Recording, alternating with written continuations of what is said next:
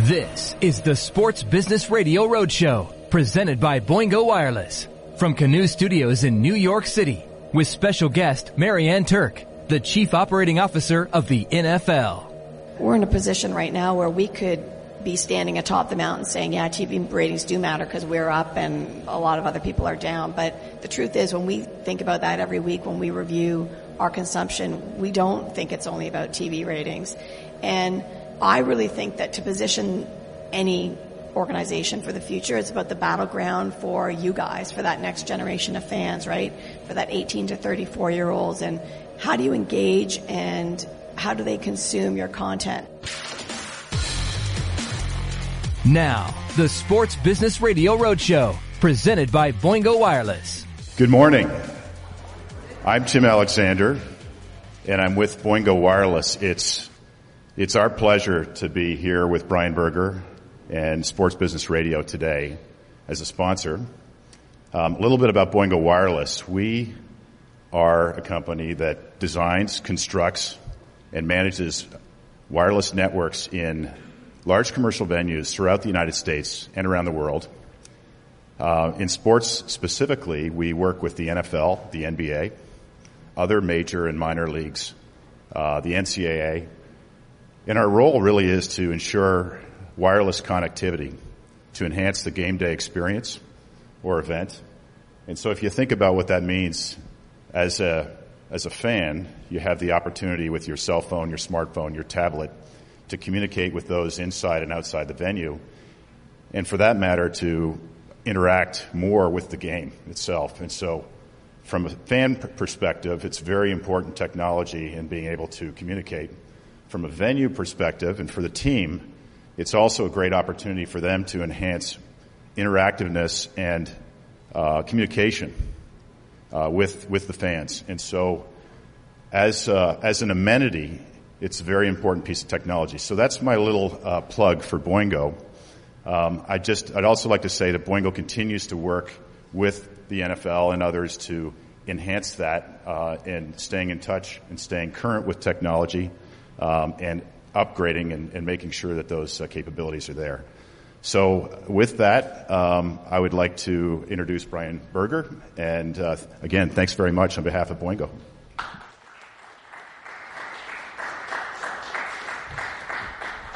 How's everyone doing today?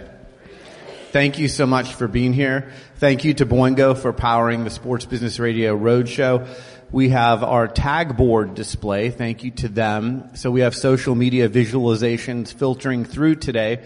If you want to post on social, use the hashtag SBRNFL, and you'll see it pop up there, and it'll also be on our Twitter and Instagram feeds. Thank you so much to Canoe Studios for hosting us. This is a world-class venue, really a special venue, and we're happy to be in this great venue. And then thank you to Montclair State University, the School of Media and Communications, also Columbia University. We have a few students in the audience here today. We will do a brief Q&A at the end of our interview, so think of your best questions, and we can save some questions for the end for Marianne. So Marianne Turk oversees business operations for the NFL. She was named by Adweek as one of the most powerful women in sports. Please welcome Marianne Turk to the stage. So thanks again for being here. We always start our road shows by asking our guests, since we have students in the audience, about their career in college. And you have such an interesting background because you come from civil engineering. You have 2 master's degrees, one in engineering, one in business. But maybe you can talk to our students a little bit about the path that you took and how it's led you to sports, because it wasn't, you wouldn't think someone from a civil engineering background would wind up being the COO of the NFL. Right. I get that. I'm really sick, guys, so I might have a coughing fit here, and just bear with me. My voice is troubled. I get asked that question a lot, and one of the reasons why I went into engineering to begin with is I was really good at math and physics, and so it was an undergraduate degree that I could get a really good job in right out of the gate. And I did it for about 5 years, and then I realized that I would really like business more. So I did do a master's degree in engineering because, I got paid to do it. I got a scholarship, and I got paid to do it. So it was a nice thing to do while I thought about what was next. And then after I did my MBA, it really became clear to me that business was my preferred sort of venue, and I did a right angle turn right out of engineering. But throughout my career, always analytics, operations was always sort of a fundamental part of what made me good at every job that I had. So the most substantial sort of turning point in my career was when I became head of operations at Bell Canada Enterprises, which is the equivalent of the AT&T up in Canada. Like, it's a huge incumbent telco. It's got a media arm and everything like that. And it was very engineering. I mean, we did all the circuit design. I built all the fiber to the home networks. I did all of that. And as it happens in your career, and we can talk about this, you start, the board and the executive want for you to diversify. So they wanted me to go into media.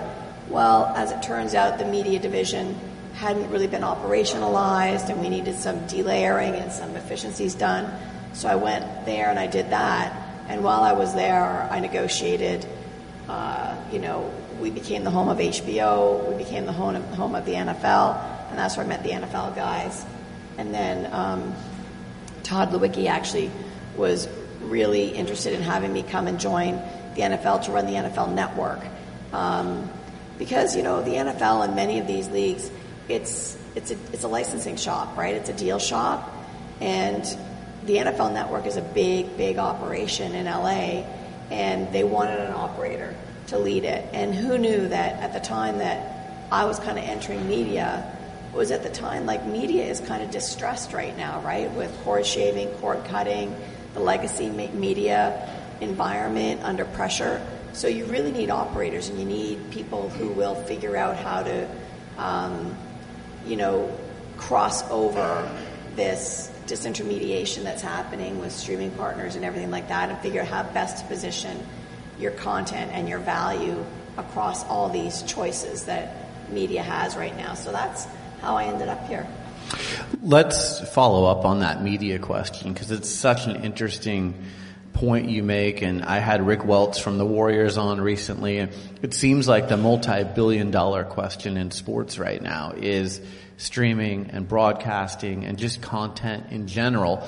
We've seen Disney Plus and Apple Plus and all these streaming services launch recently. Where do you see this all shaking out? Are we going to find a day in the next 5 years where streaming rights will surpass broadcast rights, or will they both continue down the same path? Because everyone thinks that at some point the broadcast rights bubble may burst, or at least decrease a little bit because of streaming.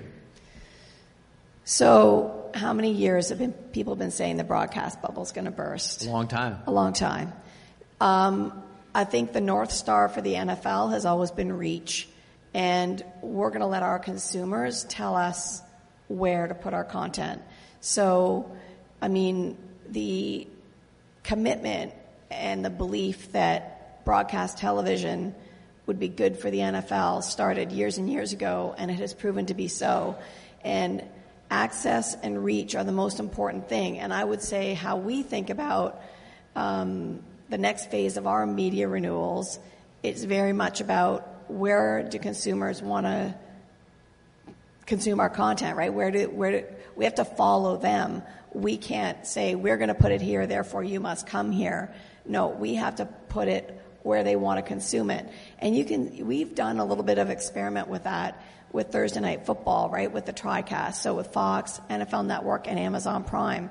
Now, Amazon Prime is still behind a firewall, to be sure, but that kind of exercise is really important in understanding where people are consuming. It's still only 3% or so of our consumption is on digital platforms. And don't forget, being a telco person, streaming is fundamentally, based on the quality of internet service in any given community. And, with 4K, 8K coming down the pipe, the broadband requirements for an over-the-top streaming of live sports is unbelievable. It's one thing to be watching Game of Thrones or whatever and have it pixelate on you for a little bit. It's kind of annoying.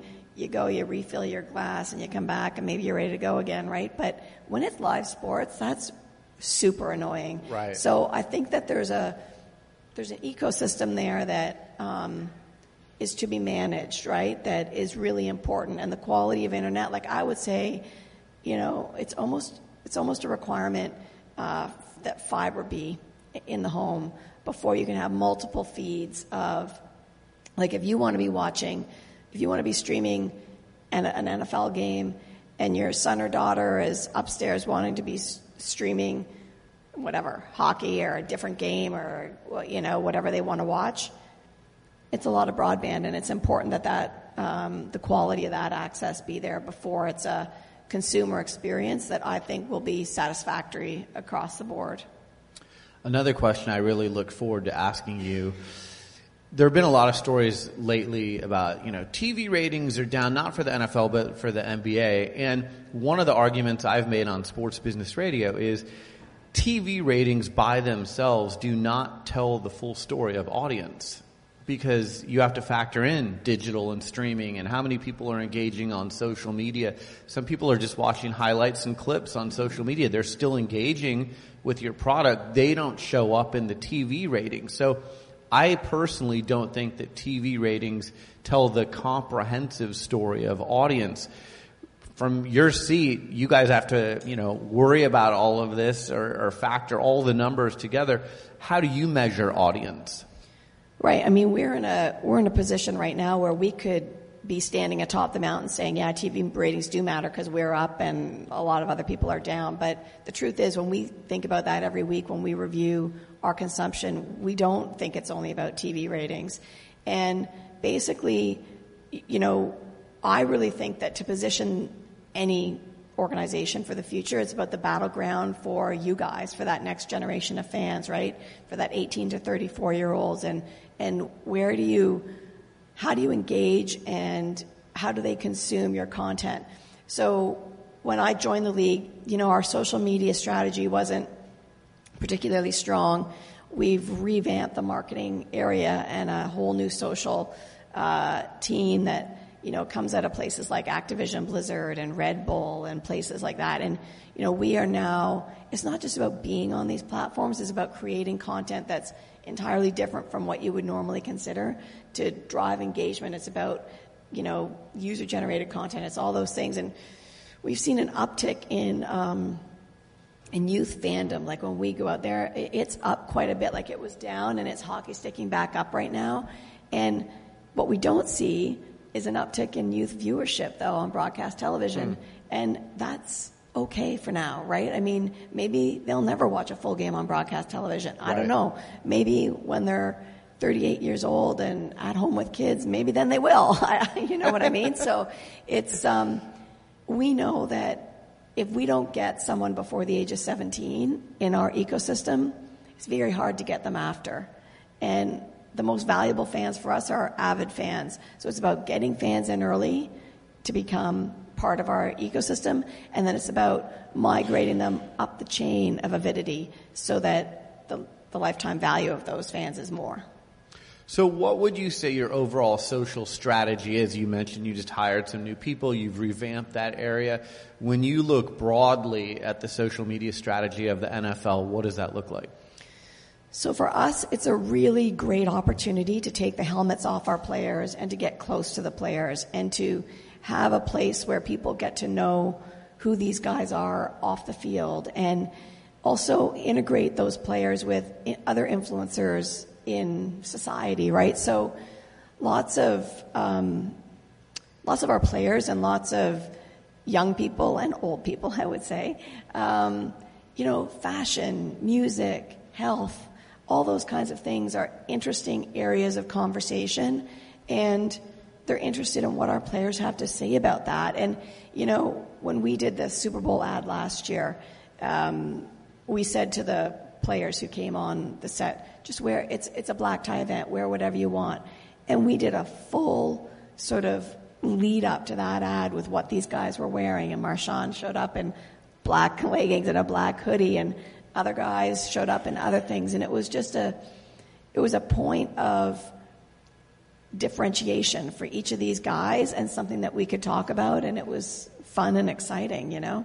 Yeah, I want to talk more about that commercial in a minute. That's on my list. But some of the things I love that you guys have done is, you know, I like the celebrations being allowed back on the field, because if you're trying to bring out the personality in the players, that's one of the great ways to do it. The cleats. Yeah. I love the fact that, you know, J.J. Watt and Odell Beckham Jr. can tell me why they're wearing these cleats, who they were designed by. There's a whole story behind that, and I think that brings out the personality. But that wasn't that way a few years ago. Were you part of, hey, if we're trying to bring out the personality of the players, we need to let them show their individuality a little bit by doing things like this? So My Cause, My Cleats was a little bit before my time, and it was a hard-fought battle, right? Because it's very, you know, what if it's offensive or whatever, but it has proven to be, you know, a real, like you said, just a real meaningful project, really, to have these guys express, you know, what it means to them. And you probably have seen some of the spots that we've been running on the games around some of the players and why they chose what they chose.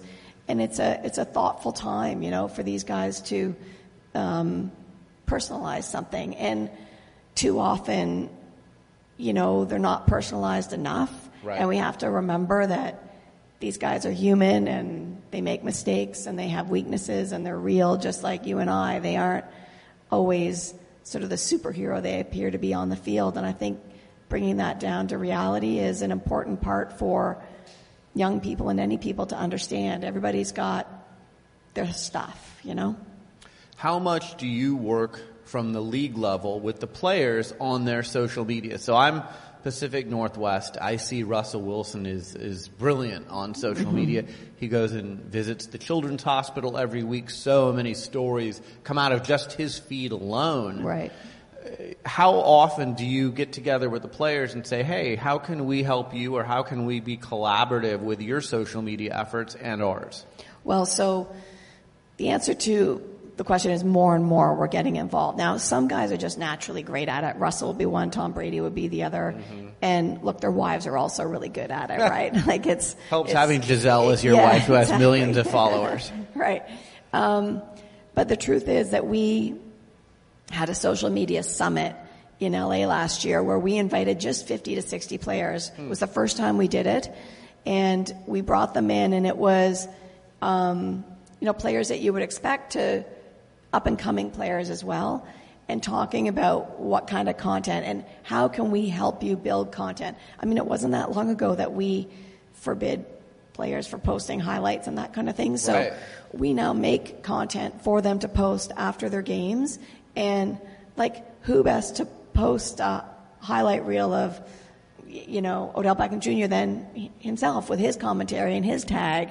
You know, it's, I don't know, it's pretty fun, and we're getting at it.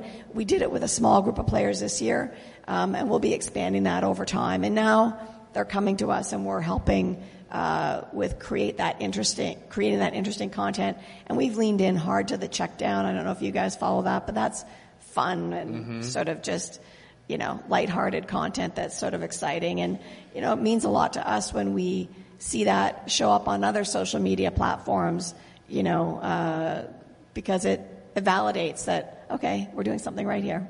Well, even yesterday, so I'm flying in yesterday and I land and I turn on my phone and checking Twitter, and all over Twitter is the defensive player for the Buffalo Bills. The Baltimore Ravens play sheet had gone onto the field, so he runs over and he picks it up, and I thought, how funny is this? Like, you know, if you're in high school or in Pop Warner, you're probably doing the same thing, but this is in an NFL game.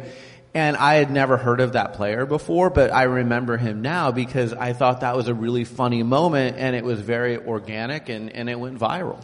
Yeah, I mean, it was hysterical. And another one of our strategies is not at the expense of the popularity of the team, But we know that these players are pretty mobile, a lot of them, and that if you have people who are fans of players, and as those players move, those fans are going to follow those players. And that's okay, especially with so many fantasy players and daily fantasy and everything else. You are following players around, and it's important that we individualize them and give them their space. So Boingo powers our Sports Business Radio Roadshow wireless at the stadium now. Everyone who goes to the game, they also want to engage. They want to check their fantasy stats. They want to get on social media. They want to post selfies. That seems like that's a priority as well for the NFL, to make sure that the fans who are at the game also have the experience of being able to be social. Right. Like, we have quite a big undertaking with Verizon around 5G at our stadiums, and it is an important development for the consumption and the access of data at the stadiums. People expect things to be fast and to be immediate and to be good, and 5G is just the evolution of that. I mean, I will say, for me, it's just bigger pipe, faster, and the telcos and the cable cos have to be building the fiber backbone to be able to take that back to the central switch. Otherwise, it's not really going to do what it's supposed to do. But we have seen some good progress around these projects in our stadiums, and it's a priority for, I would say, 32 out of 32 owners to make sure that their stadiums are 5G ready and things like that, which I think we have a little bit of time, before devices and everything like that are ready to go too. So we're not going to be caught behind on that for sure. I want to go back to the 100-year anniversary of the NFL. So much fun. But to kick it off at the Super Bowl, I think the greatest ad I've ever seen a league produce, the commercial that you talked about earlier. Take me behind the scenes. First of all, were you there when they made the commercial? Yeah, I mean, we were there when So Tim Ellis is the CMO of the National Football League, and he joined in September from Activision Blizzard. I hired him away from those guys, and we did an agency reboot in about, I don't know, probably November or something. Okay. And it was like, okay, we need a Super Bowl ad. Oh my goodness. So the agency, 72 and Sunny, these guys are great. They said, well, we want to do this kind of party, black tie dinner, celebrating football, and we want to have like 50 players. And meanwhile, Tracy Perlman, who is our head of kind of player relations, she just about went fetal position out of the conference table, wondering how she's going to pull this off. At any rate, she was nothing short of an Olympian. And as soon as we got a couple of players, then the rest came. And when they came to the set and they saw what was going to happen and how it was being set up, it really became quite energetic. And some of the players who were kind of reluctant were like, and some of the ones that didn't do it were like, oh, I wish I would have done it. Mm-hmm. So really it was the vision of 72 and Sunny, and, a few of us, I really wanted to have a little bit of, a nod to the future, which is why you saw Sarah Thomas in there, our only female rep, and why you saw Sam Gordon at the end. She's a young girl from Utah that started a tackle football league in her middle school, I think, at the time. She's in high school now. And then it was just about having fun and the love of the game, and it was hysterical. It was really fun. And then, when we asked the commissioner to participate, I said to Tim, I'm like, this might not go well. But he was game. He was really game, and I think he did a great job, and it just brought everything together. And it was the first time we really, this game is about the players who play it. And let's just remember that, shall we? And it was also, we wanted a nod to the past with some of the superstars from the past, and then, a recognition that the future belongs to Saquon Barkley and, Baker Mayfield. I love I don't know, you've seen all those memes like, oh, here, hold my beer, right? Well, that was sort of what, the when Tom Brady takes off all his Super Bowl rings and gives it to Baker Mayfield. I was like, no, we need a hold my beer moment here. Like, can we just have him with his rings? Baker Mayfield says, get in there, old guy. And it's like, hold these, will you?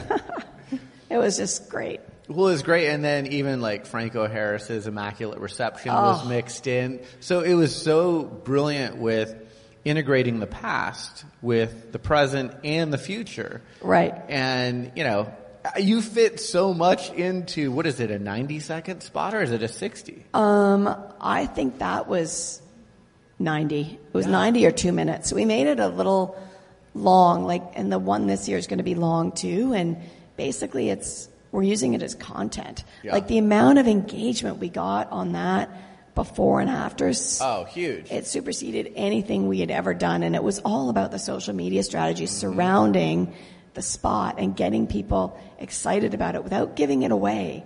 But who are these guys posting on their, Twitter, Instagram in tuxes? What's going on there, right? And it was really, really good. And this year you'll start to see it. Well, you've seen probably Deion Sanders in spots asking for kids to submit tapes. Right. So it's about the future. Now we're entering into our 101st year. Yeah. And it's about the future, and it's about kids playing football and who's that next generation. It's going to be great.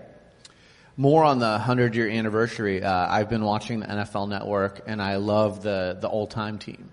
And I love Bill Belichick being on set. Have you ever seen him say so much? I know. Isn't it great? Well, he's a student. When those guys first told me Bill Belichick's going to be part of them, I'm like, wow, that's amazing. Yeah. See, but this is what I love, and I'll make this plea to you since you're in your seat, and I think you understand this, but when I see Roger Goodell in that commercial, or I see Bill Belichick on the NFL Network, I see a different side of them. And I've actually been at events and been around Roger. He's got a really great, fun side to him. Mm-hmm. But most of the time when we see him, it's at a press conference or it's, a serious announcement. And so I like when we get to see these commercials where you're like, oh, there's the side of Roger Goodell that I've seen, but not many other people have seen. So I like when you bring those sides out of the people that you kind of don't expect that out of. Right. Yeah. I mean, look, it's a game and it's supposed to be fun. It's also a really big business with a lot of important obligations to be a role model, for our players to be role models. And I don't think there's a person in the league who takes that more seriously than Roger, which is why you see, him take, personal conduct issues so seriously. And yeah, I mean, look, I think when I'm most proud of being on Roger's team is when I see him, when no one else is watching, when he's in his box and he's got a kid there who is there for whatever reason, and he treats them as if he was talking to, some senator or something. He takes his role and the league's role in making America better, bringing people together, really seriously, really, really seriously. And it's something that I grew up in Canada, as you know, I had no idea the weight on the shoulders that the NFL feels around unity and sense of purpose and stuff like that. It's been good for me to see that. Also, I've noticed since you came on board, there's more gender diversity. There's women in very prominent positions at the NFL. You just made what I thought was really innovative hire. I've never heard this title before. Dasha Smith, you hired her from Sony, NFL's Chief People Officer. Yeah. That's really, to me, people used to look at the NFL 10 or 15 years and go, well, they're kind of stuck in the mud in some things. And now I'm seeing a lot more innovation. When I saw that hire, I was like, that's really outside the box. Yeah, look, she's incredible, right? And she comes from the media and entertainment business, so she knows the puts and takes that come with that.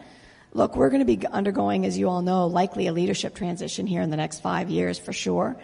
And it's a really important time for the league to think about people, to think about succession, not just at the commissioner level, but at every level, and what that means, because you don't win the battleground for that next generation of fans unless you've got the A team on the program. And so how do you get the A team, and what does the A team look like? Well, the A team certainly isn't all white and all male. It's made up of every walk of life. It's made up of, people who represent new people to America. It's women. It's, of course, African Americans, which reflects so much of our players. But you really have to be purposeful about diversity. Otherwise, it doesn't happen. And so, yes, I've been purposeful about it. You're the highest ranking woman in pro sports. Is being a commissioner, whether it's of the NFL or some other sports league, is that something that you think about, or I'm just business as usual, and if an opportunity presented itself, then you would look at that like you have any other opportunity that's come across your desk? I don't think about it, My view on that is, and I've told Roger and others that I don't want his job. Seriously, it's hard. But bigger than that, and for you guys, the most important thing when you're doing a job is to have your head in that job. If you're always looking at the next job, people see that. And you're not going to win the support of your peers when they perceive that all you want is the next job. It's just not, it's like sports psychology, right? Keep your head in the play that's on the go, and the results will look after themselves. And that's what I've always done, and it's been good so far. What's your management style? I would say when people are asked that about me, others, I'm pretty direct and truthful. I trust easily, sometimes at my own expense. But I really, I was president of a $3.5 billion media business in Canada before I came here. So, I was used to a lot of, really good people on my team who could solve problems for themselves. So I expect people to solve problems for themselves.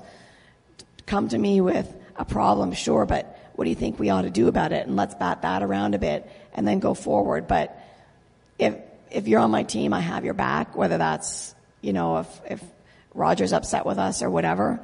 It's, look, people thought I was crazy for hiring a CMO out of Activision Blizzard. A few people. But I just, it's gaming.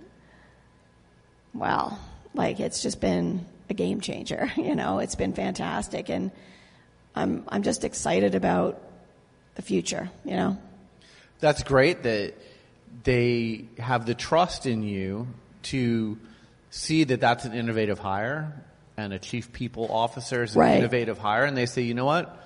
If you think that's the right move, let's do it. And obviously it's paid dividends already. Right. I will say that's been one of the pleasures of working for Roger. He sort of just, okay, if this is the person you want, let's go.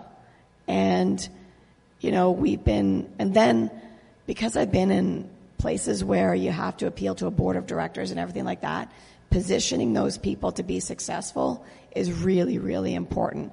And that is successful in the league office, but also the right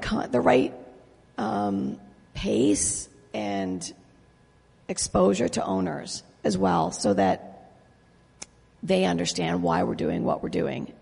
And the same was said for big data and everything else that we're doing in that front as well. I want to talk for a few minutes about events, because you oversee events, and no one does events bigger than the NFL, from the Super Bowl to your games in London to what you've done with the draft. It wasn't so long ago people were like, the draft will never work outside of New York City, and oh my gosh, has it worked. That scene in Nashville last year. Yeah, it was incredible. Was crazy. I've never seen anything like that. Yeah. So let's start there with the draft, the strategy of taking the draft outside of New York, taking it to some of your other markets, and allowing those fans to really celebrate the draft. And the TV ratings for the draft are better than a lot of other leagues, like playoff games. Right. Yeah. I mean, it's really insane how people have gotten so into the draft. So I really, the draft is one of those things that is super important for ongoing engagement. And I think that it was long before me that the decision was made to move it out of New York. I mean, not that long before me, but one of the narratives in the league office was it has to be bigger cities, big centers, big centers, big centers. And I kind of was always there. I think accessibility is really important. And it's free to go to the draft. And I just think that it's, Nashville was fantastic because of the music element, and that made it popular, and it's just such a great little venue there. You had Taylor Swift there, which doesn't hurt. Yeah, she surprised us. We didn't know she was Really? coming. Yeah. And so, Vegas will be big. Cleveland is coming. And like when we were deciding on Cleveland, this is hilarious. I called it the road trip draft. I mean, if you look at how many teams are within a 5-hour car ride of that city, it's like, I said to Roger, the boys are going to put a case of beer in the back of the car and go to the draft. Like, this is amazing for us. And it costs a tank of gas. Right. Like, people are going to go to the draft who may otherwise never, ever, ever be able to afford to go to a game. And isn't that fantastic? And I think that really is, we're going to go big market, small market, all over, but it's important that all parts of America get to see that's the beginning, right? It's really the beginning. And you'll see us leaning in more to the combine now because part of our social media strategy is telling the stories about these players. So if you saw any of the draft coverage last year, one of the new things we did was we had people who really cared about these players, whether it was mothers or aunts or whomever. After the player was drafted, we had the mother or whoever read a story or say something to these players, like they had the earphones on, and it was just like, Hallmark, step aside, like it was very emotional, and that's the grit, right? Like, they aren't all superheroes all the time. Like, right. They've been playing this hard game since they were 12 years old or younger. And man, it's tough to get there. And these stories are meaningful, and it makes players rootable. Like, we have to make people rootable. And when you make people rootable, fans will engage. And more importantly, when you have stories like that, casual female fans engage. And I get them as part of the game as well. Speaking of female fans, I know the NFL does a lot around moms and engaging with moms, whether it's player safety or just general interest in fans and buying gear and all of that kind of stuff. Maybe you can talk for a minute or two about the effort that's been made to attract the moms to the NFL. Well, that's ongoing, right? I mean, a lot of our shop stuff points to that. And I mean, moms have been involved in the game. It really is. One thing about football that's so unique is the grassroots nature of it. It's not like, hockey where everyone registers and, it really is like at a local school level, the Friday night lights and everything like that. Yeah. And moms have always been a big part of making that community special. So that is ongoing. And we do engage, moms around player health and safety for sure. But increasingly, kids have to want to play football. My experience with my children is if they whine hard enough, I'm going to let them do it. So, I have to make football. You're a pushover like me. Yeah. I have to make football cool, right? And I have to make it attractive to young people so that they want to play, so that they come home so fired up their parents can't say no. Right. Right? And that's really, if you look at everything we've done around the brand and you think about all the things we've done, is really youthful, from the music we use in our pieces to just the overall look and feel of everything we've done. It's a lot more youthful. But on the female fandom side, one of the disadvantages that football has had over others is that not a lot of girls have played the game historically. So we are leaning hard into both tackle but flag as a way to get young girls into the sport. It's a fantastic game, and we know that there's about a 67% chance you're going to be an avid fan if you participated in the game. Football is a really difficult game to learn and understand when you kind of get at it later in life.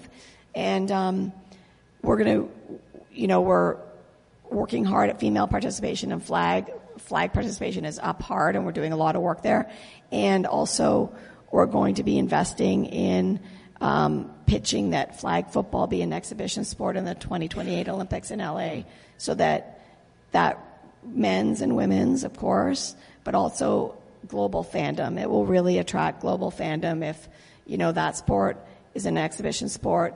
Other countries it'll be, I don't know, who knows whether it's going to be 7-on-7 or what the format is going to be, but I'll tell you what, rugby sevens in the Olympics did a lot for rugby, and a lot of countries leaned in hard to it. So I think that's another interesting thing on the horizon for us in terms of generating international fandom and also avid female fandom.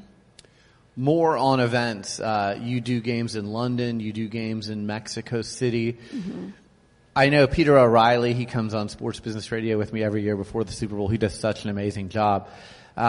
Just producing games in other countries and in humongous stadiums. I mean, Right. It's not like a 50,000 seat stadium. You're talking 100,000 seats plus. And then avid interest in the games when they come over there. But it's a different country, so it's different than producing a game in the United States. Yeah, I mean, shockingly, it's not that different. I mean, it's complicated. It's a little bit more complicated, but I mean, these stadiums are all tricked out with the same technology that our stadiums are for the most part, and really, the production teams do a great job. Our broadcasting partners do a great job. Local politicians do a fantastic job.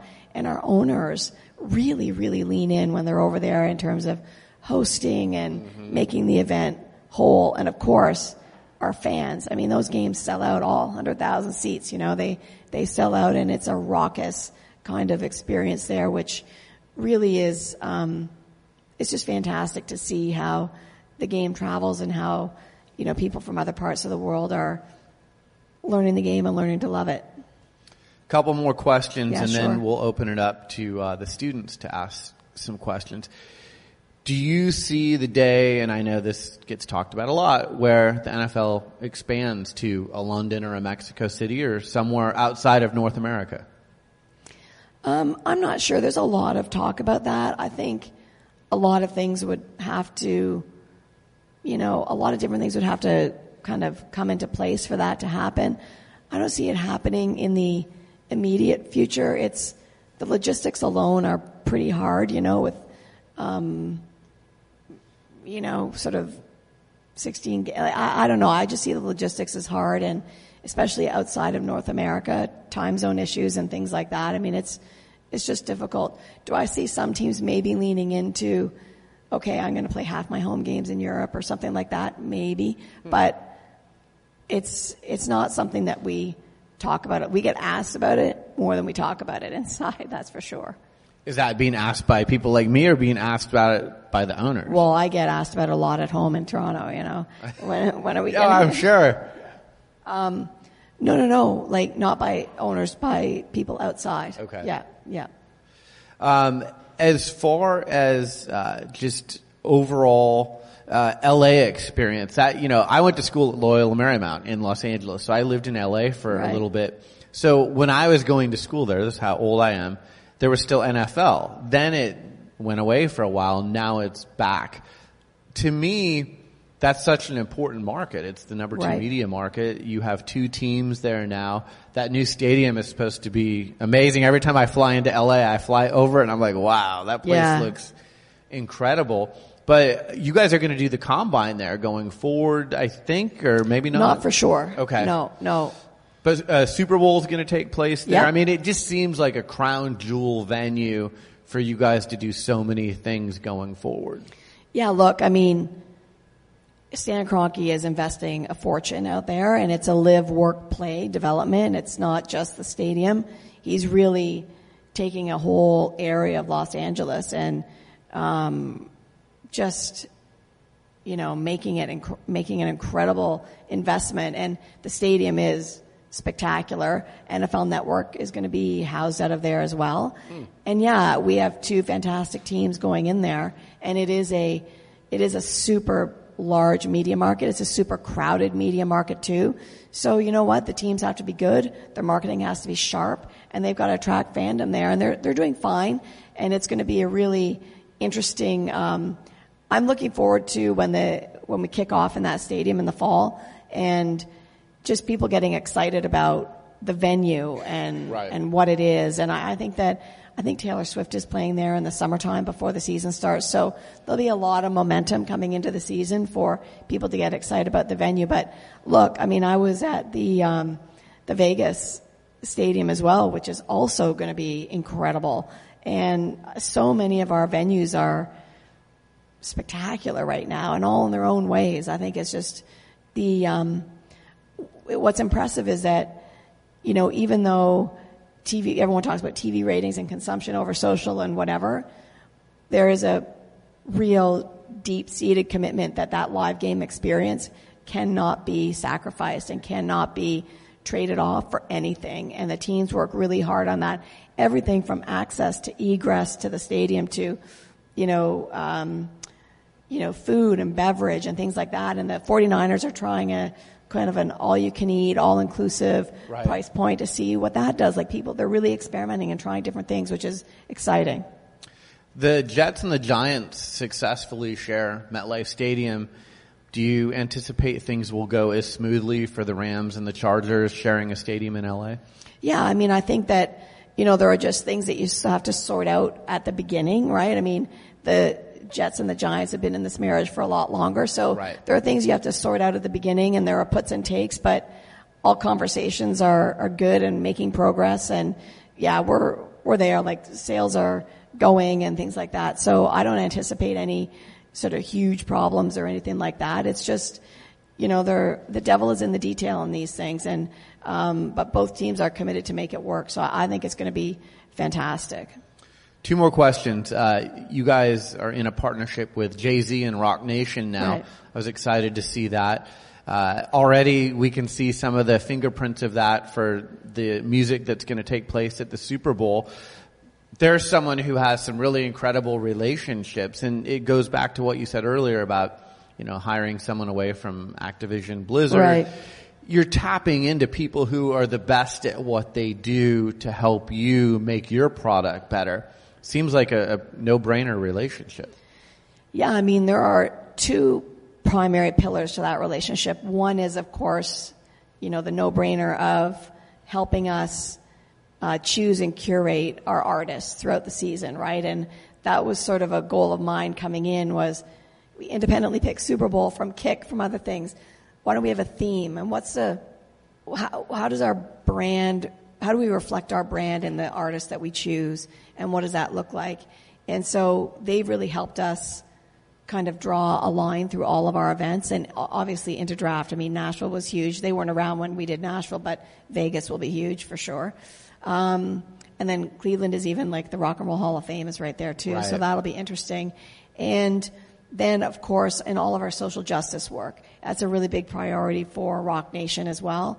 And they've really helped us sort of, they've really they've kicked us in the butt a little bit around getting out there and really promoting that and driving it and working with the players and working with other communities to just put that work forward, because we're doing a lot and we're investing a lot in different areas, and we just do it because it's the right thing to do and we're working with our players, but we need, in a sort of humble way, for fans to know that this is really important to us, and it's really important to the commissioner, and it's really important to our players. So they have helped a lot with that as well. I think it's smart when sometimes organizations, any organization, can get tunnel vision, as I call it. Yeah. I think it's smart that you're tapping into Rock Nation to kind of get that outside perspective. And you can take it or leave it, but at least they're offering, we're seeing it through a different set of eyes, and they can make recommendations to you. So I thought that was a really smart part of the collaboration. Yeah, as well. I mean, this is the theory behind diversity at its base level, right? If you're building a team anywhere, diverse perspectives are going to make you better all the time, because you can't just see things out of one perspective. You're not going to get there from here. You just won't. All right, last question before we open it up. You're a sailing enthusiast, I've seen, and you do this with your family. How did you get into sailing? What's the origin of that?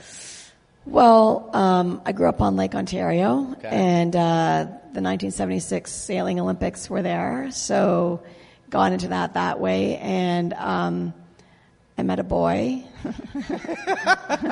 who raced sailboats, and he went to the Olympics in 1988. Wow. And since we got married in 1990, and we've raced boats and been on boats ever since, really. Yeah, it's good fun. And you have daughters, and they're into it too, right? Yeah, that's right. Yeah. That's awesome. What a great thing for the family to do. Yeah, it's good. Together, and I bet it's a nice kind of reprieve from your busy work life to be able to put some energies into that.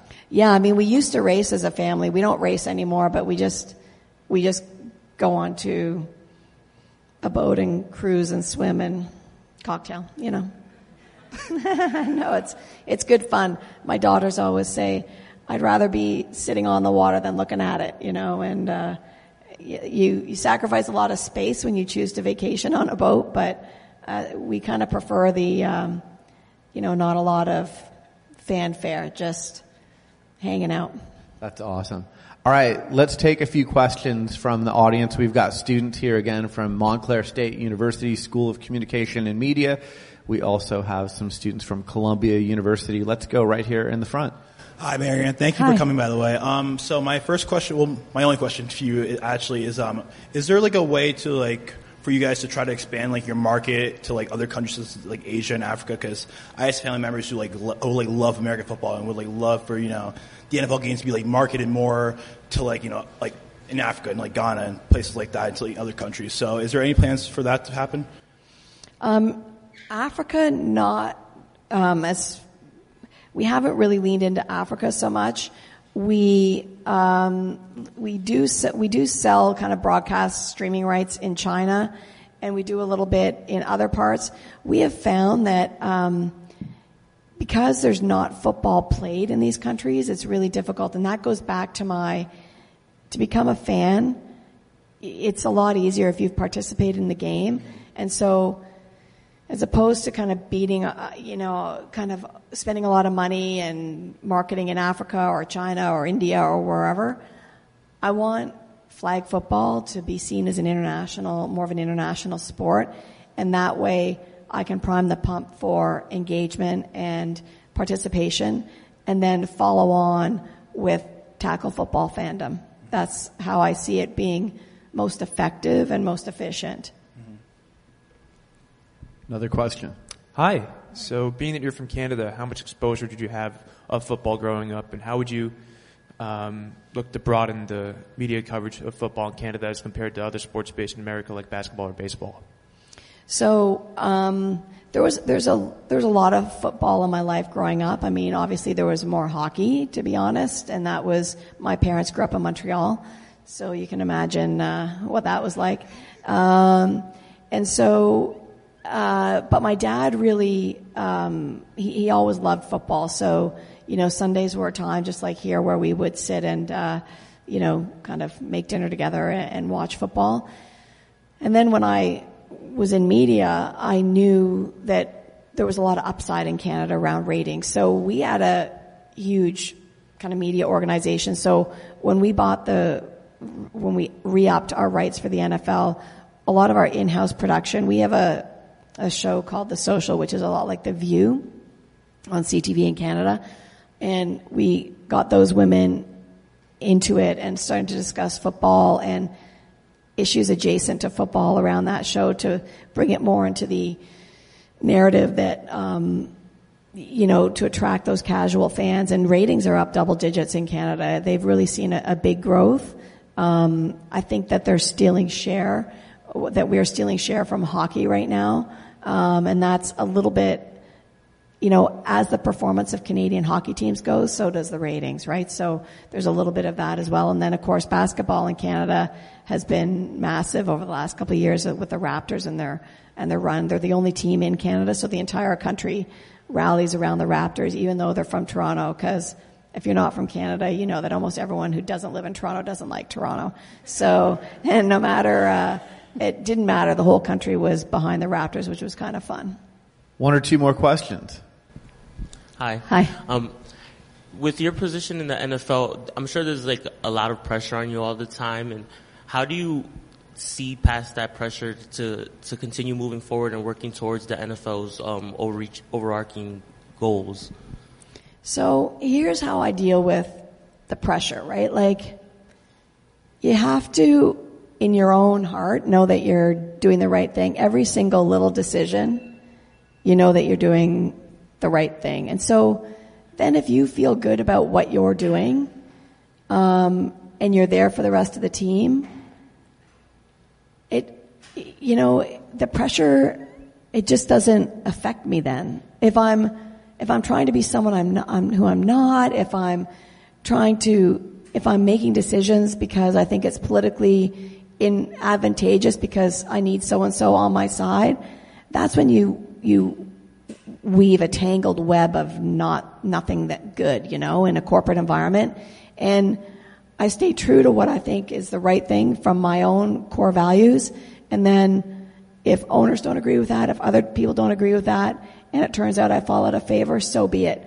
But then I don't feel the pressure. And, I have to think, Roger and I had lots of conversations before I came and took this job, and he understood where my head and my heart was, and so far so good on that front. But it really is important, to stay true to yourself, and then you don't feel that, like, you just don't feel it as much. That's my advice.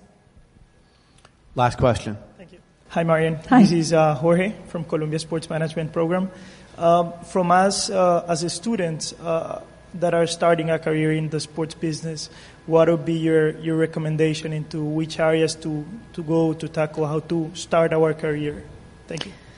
So I get asked that question a lot, and my recommendation would be, don't panic if the first job you get, or even the second job you get, or the third job you get isn't directly in sports. Like, don't worry if you're not working for a team, you're not working for a league, you're not working for, Sports Business Journal or da-da-da-da. Don't worry about it, because actually what the sports world needs are functional experts. So you've got a perspective now in sports because of your education, but look, you could go work in marketing at Amex. You could go work in marketing at Visa and marketing at Pepsi. Think of all the partners the NFL has. Think about the partners that the EPL has.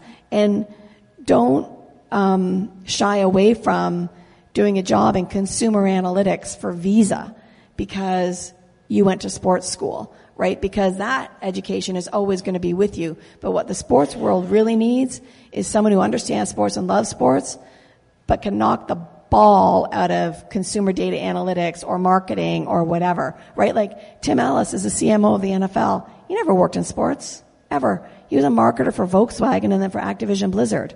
Like, it really is more fungible. And I would say figure out what part of business you like working in, whether it's marketing or PR or operations or whatever, and then get good at that and then find your way into sports.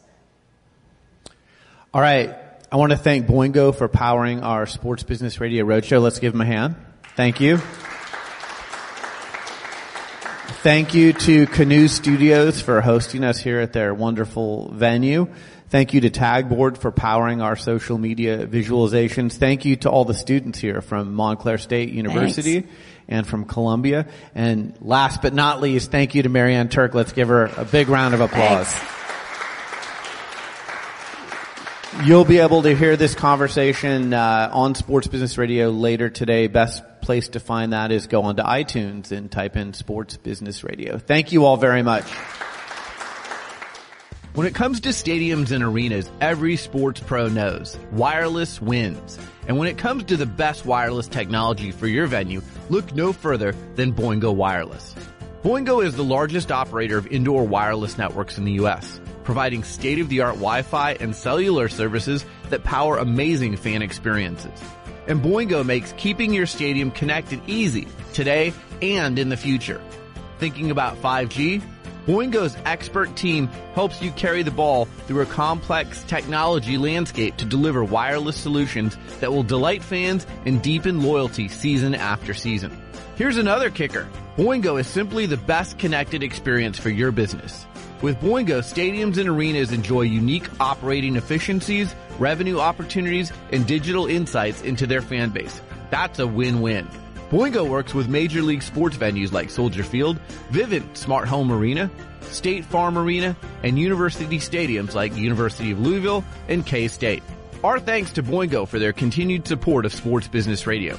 We're excited to showcase how technology is changing the business of sports. If you would like more information on Boingo Wireless, visit boingo.com or email sports@boingo.com. Well, that's it for this edition of Sports Business Radio. Thanks for tuning in. Thanks to our show staff, Brian Griggs and Josh Blank. Thanks to our friends at Boingo Wireless for powering our Sports Business Radio Roadshow. Follow them online at boingo.com or on Twitter @Boingo. And we want to remind you all the great places you can get the Sports Business Radio podcast. We're on iTunes. We're on Spotify, Stitcher, TuneIn, wherever you get your podcasts, you can find Sports Business Radio. So download us for on-demand listening. Subscribe, rate, and review us as well. We always appreciate the reviews. Follow me on Twitter in between shows @SB Radio. Follow us on Instagram @Sports Business Radio. For Brian Griggs, I'm Brian Berger. Have a great week, and we'll talk to you soon right here on Sports Business Radio.